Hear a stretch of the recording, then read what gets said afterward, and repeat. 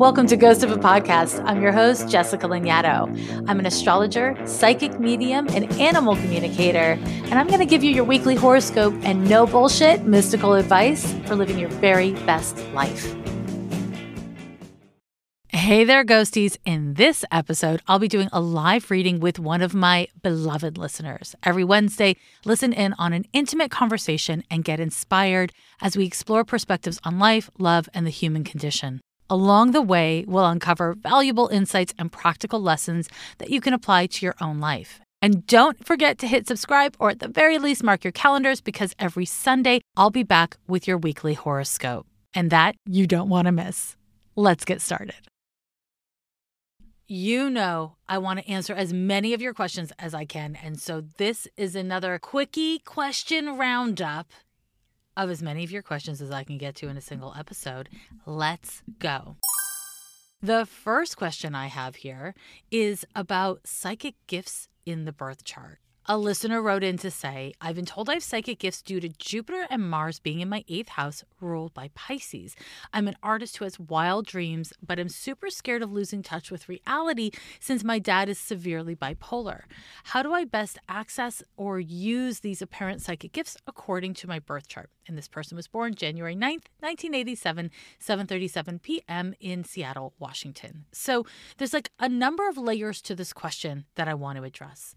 Over the decades of my private practice, I have had countless people come to my office and tell me that some astrologer told them that they were psychic and that it freaked them out and that they're not quite sure what to do with that information or whether or not they're supposed to do something with that information. So I want to say, if you read something in a book or you talk to an astrologer who tells you that you have psychic ability, think of it much like you would think of being told that you have the ability where you could be an athlete. That doesn't mean you have to. It doesn't mean you have to go to the gym.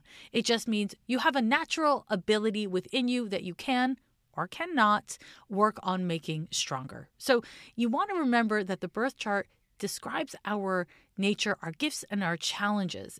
But within that, we always have free will, right? So I just want to start there. The other thing is, when I pull up this birth chart using Campanus houses, Jupiter is in the 7th house and Mars and the North Node are both in the 8th house. So there's a little bit of a difference between the house system I use and the other astrologer. But having Mars in the 8th house does not inherently mean that one is psychic, in my view, even a little bit, to be honest. So I wouldn't actually concern yourself with that. And in terms of being a person who has wild dreams, I would say, honestly, the fact that you've got 3 planets in Sagittarius and Jupiter square to 2 of those planets is a lot more closely linked to being an artist with wild dreams than anything in your 8th house, even having Pisces on the 8th house cusp. That alone is not going to make you lose touch with reality at all. Now, from my perspective, there's a couple things that are really important to name here. The first is your concern about your own mental health because you have a dad who's severely bipolar. And I think that's a great concern to have, not because I'm an astrologer, just because, when something runs in the family, you want to be self-aware and you want to manage your health to the best of your ability. Cultivating your psychic ability is something I would say is wise to be really grounded about if you do it at all. The real issue in your birth chart around psychic ability is that you have a Neptune square to Mars. Now, you have Mars in Aries in the 8th house, but it has nothing to do with Jupiter. It has nothing to do with Pisces being on the 8th house cusp. Mars-Neptune square can make it really hard to stay rooted in your body and in linear 3D reality. It can have you kind of disassociate from both of those things. And so if you are going to conscientiously, cultivate your psychic tendencies or abilities, I would recommend doing it in an incredibly grounded way. And I would say that for you, having clear energetic boundaries is something that would be a great practice, whether you're psychic or not. If you're going to explore ways of accessing your spirituality because of this Mars-Neptune square, I would certainly recommend that you do it without the use of drugs, any kind of like spiritual facilitating drugs included, because you really don't need help getting out there what you need is intention and guidance. So if you want to access and use psychic gifts in your birth chart, get clear about what you want it for. Because again, you don't need to cultivate these skills or gifts inside of yourself. But if you do want to, figure out why. If you're clear about what you're doing and why, it becomes a lot easier to figure out how to get the right kind of support around how to make that happen. And that goes for anyone with any birth chart. Okay, my next question comes from BC, and she says, I'm pregnant and due November 23rd, which is Thanksgiving. Due to an emergency C-section with my first daughter, I am considering a scheduled C-section with my second. My biggest issue with this is choosing my daughter's birthday and consequently choosing who she will be. Is this silly? If she makes it to her due date, she'll be a Sagittarius. And if I schedule it, she'll definitely be a Scorpio, to which my friends have half-jokingly said, no, don't do that to her. While I know that your birth sign is only one small piece, I know dates and times matter. Thoughts? Advice? Okay, this is a great question, the scheduled C-section. So the first thing I would say is Scorpios are awesome. People who have the sun in Scorpio are awesome.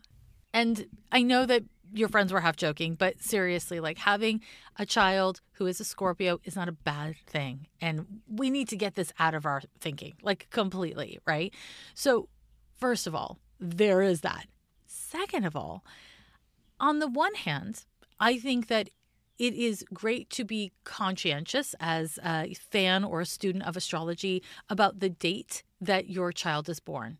But ultimately, I would say trying to micromanage, control, or contain the nature of your child before they have left your physical body, right? Before they've hit this earthly plane, I don't see that that's a great use of astrology. And so I would recommend that if you're having a scheduled C-section for your own health, to schedule it around what is healthiest for you, your family, and your doctor. Because if what you're doing is prioritizing your own health and wellness and managing your life in, a really good adulting sort of way, a very like I'm taking care of myself sort of way, then that will be reflected in the birth chart. If instead what you're doing is trying to, protect yourself from having an intense child, then that'll come up in the birth chart too, right? So don't try to pick the time and date of your child's birth. That will show up in the chart of the child most likely as a power struggle. And you don't need that. You don't want that, right? You want love. You want to get to know who this weird and wonderful soul is. Let it happen through the act of you taking care of you, because ultimately, so much of what parenting a child is knowing what's safe, knowing what you can take on and what you can do in a healthy way as the adult, and supporting and caring for them through that. So start the process now, I say. Start it now. Now, my next question is a bit of a change in pace here. It comes from Fleeing Florida. And they write, with this week's legislation, Florida is no longer safe for trans people, and my girlfriends and I decided it's time to leave. I hope to make a move away eventually, but it's just not safe to stay. Are there transits on the horizon that could be supportive or challenging for planning and executing this transition? Please don't use my name or birthplace. You can call me Asylum Seeker. So I can share that Asylum Seeker was born December 6, 1996. And that is actually not super important in this moment. The first thing I want to say is if you are dealing with something that is urgent and an emergency and you really need to make a decision based on, let's say seeking asylum, something that's serious, right? That is actually not your greatest moment for turning to astrology, because sometimes you just need to do what you got to do, right? Astrology is really helpful for plotting and planning. It's really helpful for understanding who you are, what's happening, what's likely to come next, to contextualize what's happened in the past, that kind of good stuff. For so many trans and non-binary people, for so many queer people and people of color, they are living in states like Florida, unfortunately, worst of all, Florida, that is simply not safe. And if that's your situation, then regardless of whether or not Mercury is retrograde or you're going through challenging transits, you kind of got to do what you got to do. So I want to just empower you with that.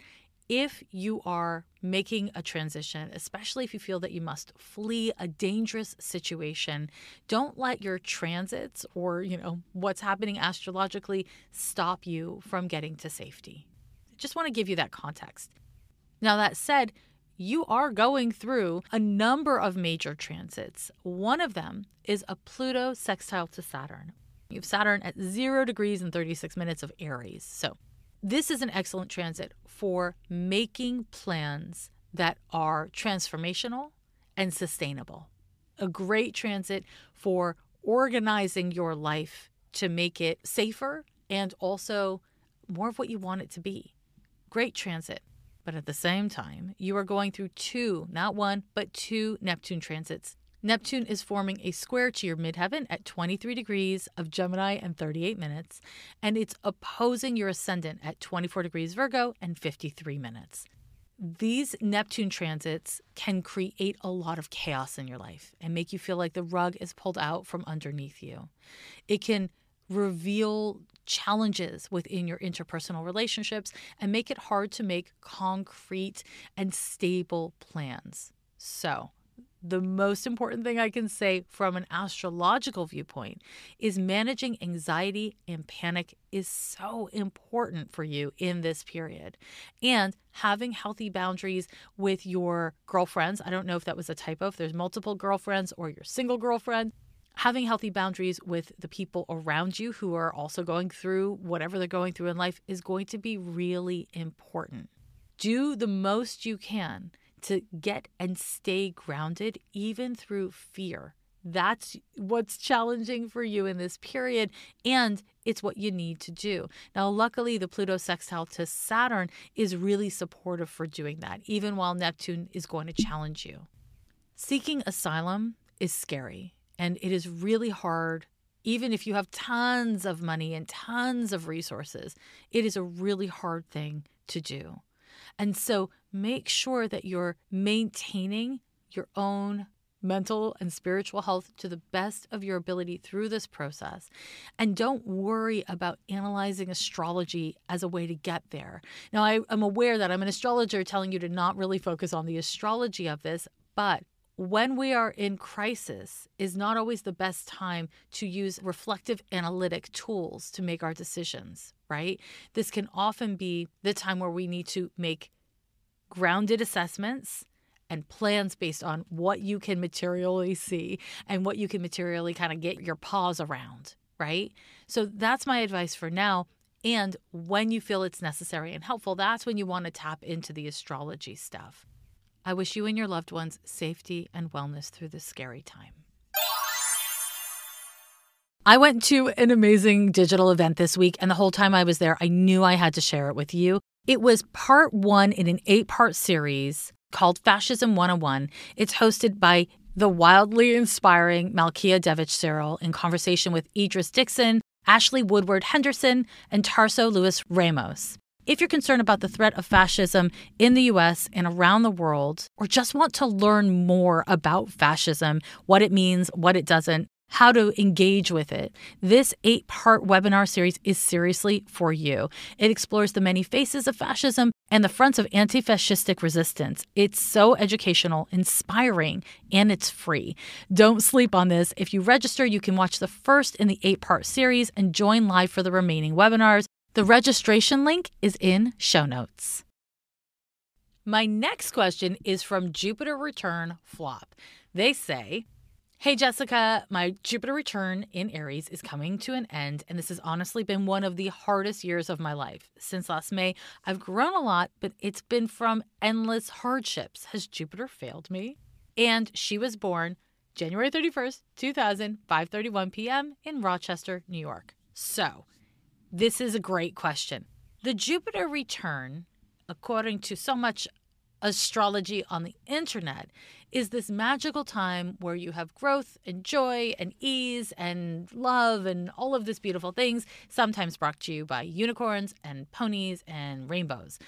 And in reality, it doesn't tend to go that way. Now, A lot of times people will go through their Jupiter return, and at the same time, there are no challenging transits happening, right?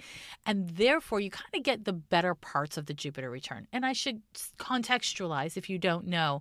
The Jupiter return is when Jupiter returns to exactly where it was when you were born, and it happens once every approximately 12 years. So it's not as rare as the Saturn return or anything like that. But the Jupiter return can be a time where, things come together. Lady Luck smiles upon you and you get some sort of a windfall. And that can look like, you finally start a habit that you really wanted, or you break a habit that was getting in your way. You meet someone who becomes your bestie, or you get an advancement at work, or you just kind of like move through some trauma. It could be anything. It could be subtle. It could be dramatic. And honestly, it could be not much. It could be much like it is for this person, that when you're going through other difficult transits, it's a kind of wind beneath your wings. And this is where we get to the bigger picture of astrology. Because with astrology, we have to consider all of the things and not just some of the things. And for this Jupiter return person, Uranus has been squaring your ascendant at 16 degrees Leo and 39 minutes. While at the same time, in 2022, until about late January, early February, Neptune has been conjoining your Mars and squaring your Moon. This has been a really rough time for you, and no Jupiter return on Earth can take away the other transit's impacts. So here's a general rule that I'll share. The slower moving the planet, the heavier it's going to hit you when you get hit, if you know what I mean. Pluto is the slowest moving planet in the zodiac. Next would be Neptune, then Uranus, then Saturn, then Jupiter. And the influence and impact of a Pluto transit or a Neptune transit or a Uranus transit or a Saturn transit is going to be more dramatic than a Jupiter transit, as a general rule.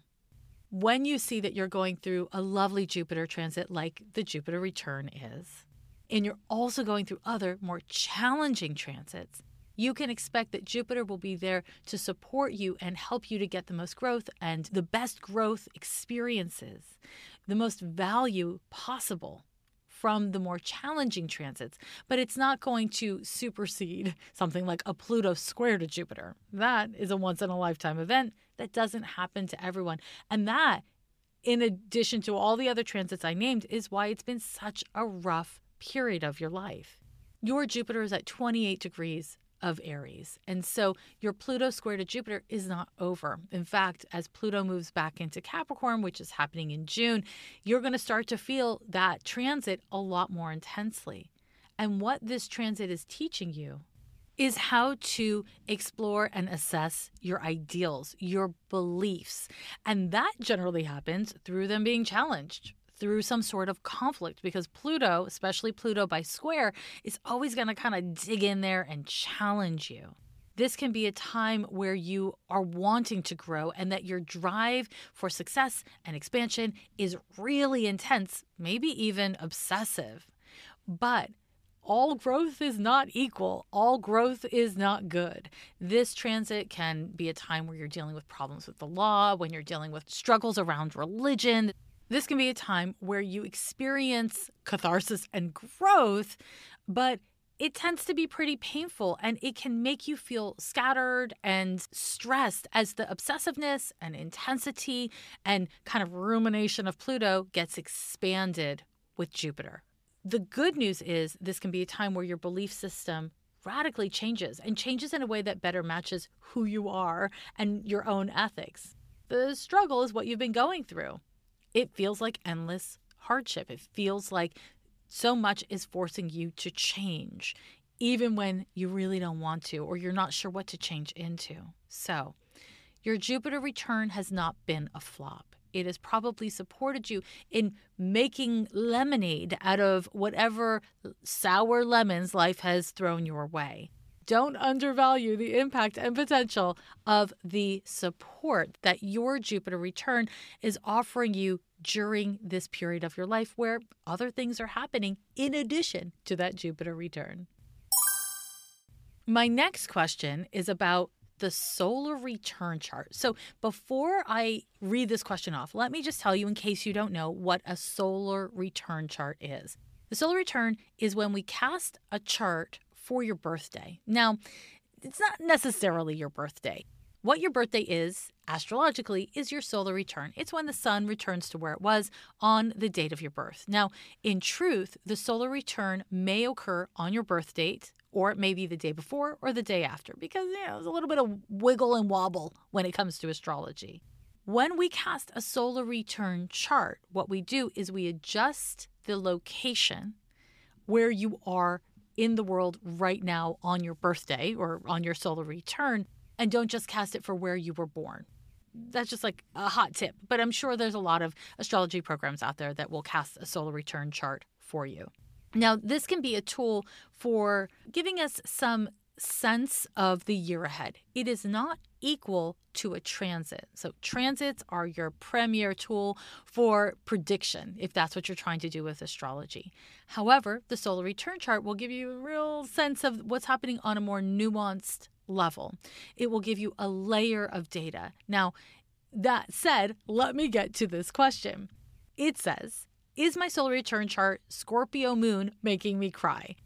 My solar return chart has a Scorpio moon. Is that what's making me cry so dang often? I'm a passionate and emotional person, but not usually a crier. I definitely identify with my stereotype Cap moon tendencies to intellectualize and compartmentalize difficult emotions to be put away and addressed at a later date. But over the last 5 or 6 months, I cannot shut off the fucking waterworks. I'm not depressed. I have a long history of depression, so I know when I am. And while I definitely am burned out at work, it feels a lot deeper than that. I'm feeling overwhelmed by how irrational my emotions feel compared to how I've experienced them before. What the fuck is making me an emotional wreck in 2023? So this person did not include where they currently live or if they went, traveled for their birthday, where they were on their birthday. So I was unable to cast the solar return chart, but I can say this. Having a progressed moon in a particular sign or having a solar return moon in a particular sign is not going to have such a dramatic effect on one's life as is being described in this question. It's just not going to happen. These charts describe a more nuanced level of experience from my perspective as an astrologer. Other astrologers may have a different take. This is mine, okay? So if you find that you are radically different, feeling, behaving, thinking so differently than normal, I would look to transits to the birth chart as a consistent and general rule instead of a solar return or even a progressed chart. That said, this person was born November 23rd, 1987 at 10:22 p.m. in Portland, Oregon. And this is where we get another hit from dang Neptune. Back in April of 2022, Neptune started to square your Venus, which will make you super emo and bring up a lot of relationship issues. And it affected you for part of 2022, but it came back with force in February of this year. Now, this transit can make you feel incredibly sensitive because Neptune squared to Venus often makes us feel like we want love and we're experiencing loneliness in ways that are super unlike us. Another thing that can happen under this transit is that you feel depleted. Neptune, whenever it's squaring or opposing us by transit, makes us feel depleted in addition to many other things. And so if you know that you're feeling depleted at work, and you didn't mention relationship stuff, but I'm guessing there is some sort of relationship issues happening for you, whether it's at work or in your personal life, Neptune really wants you to call your damn boundaries. That's what this transit does. And if you don't know how to do that, you may revert to experiencing or expressing sadness or crying all the time as a way to cope with emotions you just don't know how to cope with. Now, in addition, in February of 2023, Pluto started to square your Mars. This is a once-in-a-lifetime transit. It will last you 2 years, approximately. And this transit is really challenging because what it does is it challenges your experience and expression of emotion in the body, and in particular, anger, resentment, ambition. And if you have at all of a challenging time with those emotions, then they're likely to be sublimated and expressed as victimhood, sadness, again, depletion, feeling emo. And this is the thing that's really important to understand about astrology, is that when we're looking at the transits that are happening in our lives, we have to use that data and then apply it to our own human nature. If you have the tendency when you're angry, as many people do, to get really emotional and break into tears, then it can be easy to confuse the symptom, crying, with what's actually happening at its root, anger. These are the places I would encourage you to look to understand from your birth chart's perspective what's going on with you at this time. And don't worry so much about that solar return chart. Okay? Okay. And finally, I have a question about interceptions.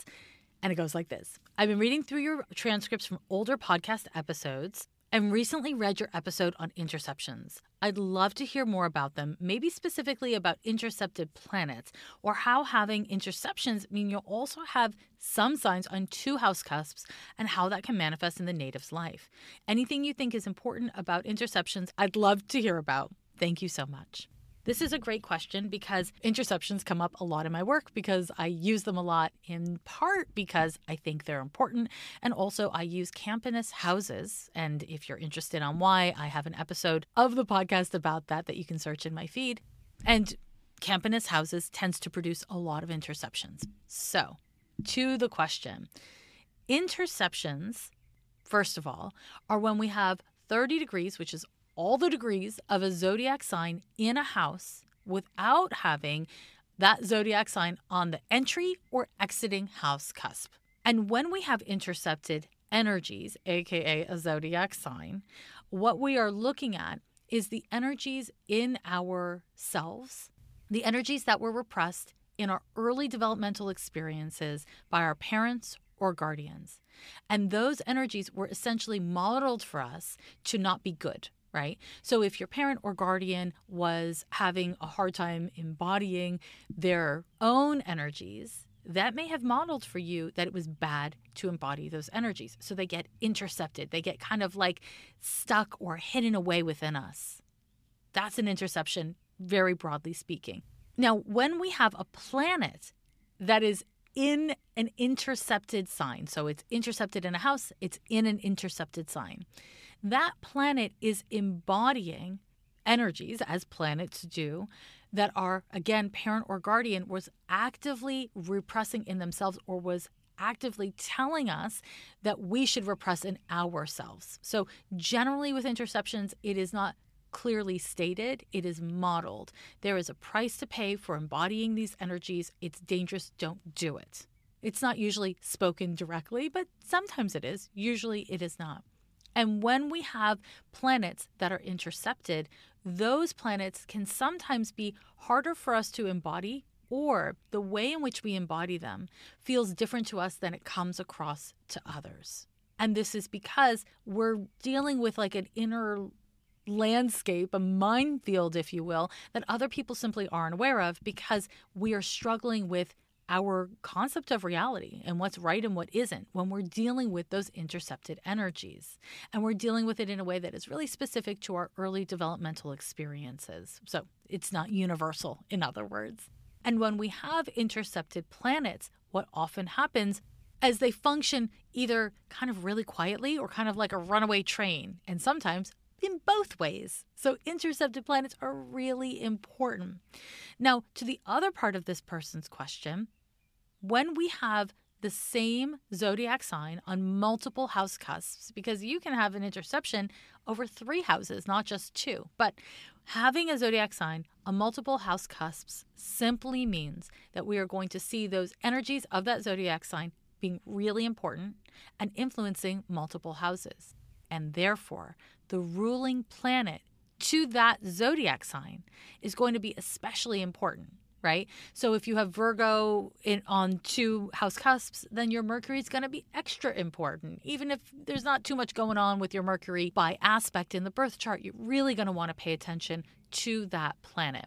What we don't want to do is panic about having interceptions, about having intercepted planets or not having interceptions or intercepted planets. What we want to make sure to do when using astrology in general and across the board is to be interested in what the chart can reveal to us about ourselves or others, and to use that information in tandem with our common sense, with curiosity, empathy, kindness, and respect. Astrology can be this invaluable tool for understanding not just ourselves, but what our parents or guardians were going through when we were really little, when we were too young to have had a say in things or to really understand things. And as adults looking at our birth chart and our own childhoods, we can have more empathy and context for what happened to us and around us. More empathy for the adults around us, more empathy for ourselves. And that can be really helpful as a foundation for healing. And to that end, I will add that when we have generational planets, those slow-moving planets intercepted, we are generally dealing with an ancestral line of repression, of feeling unsafe around those themes. To a certain extent, interceptions always refer to ancestral issues because it's not just about you, it's about the people who came before you and where they were at when you were really little. But those slower-moving planets always drag with them generational issues. And generational issues are really important, not just because, it's a buzzword and we all know it's important, but because they drag with them the kind of complexities and issues that didn't only exist for the people in our family, but also existed in the context of the time that they lived in and the struggles and assets that are specific to those times, right? We don't exist in a bubble. And the beautiful thing about astrology is it gives us context and understanding for how we are interconnected, not just, to our parents or to the planet, although yes, those things, but to the generations that came before us. And within that, we can see how we are embodying whatever part of our lineage we're embodying. And by learning how to live in a way that is healthy, self-appropriate, empathetic, graceful, kind, we are not just doing good by ourselves.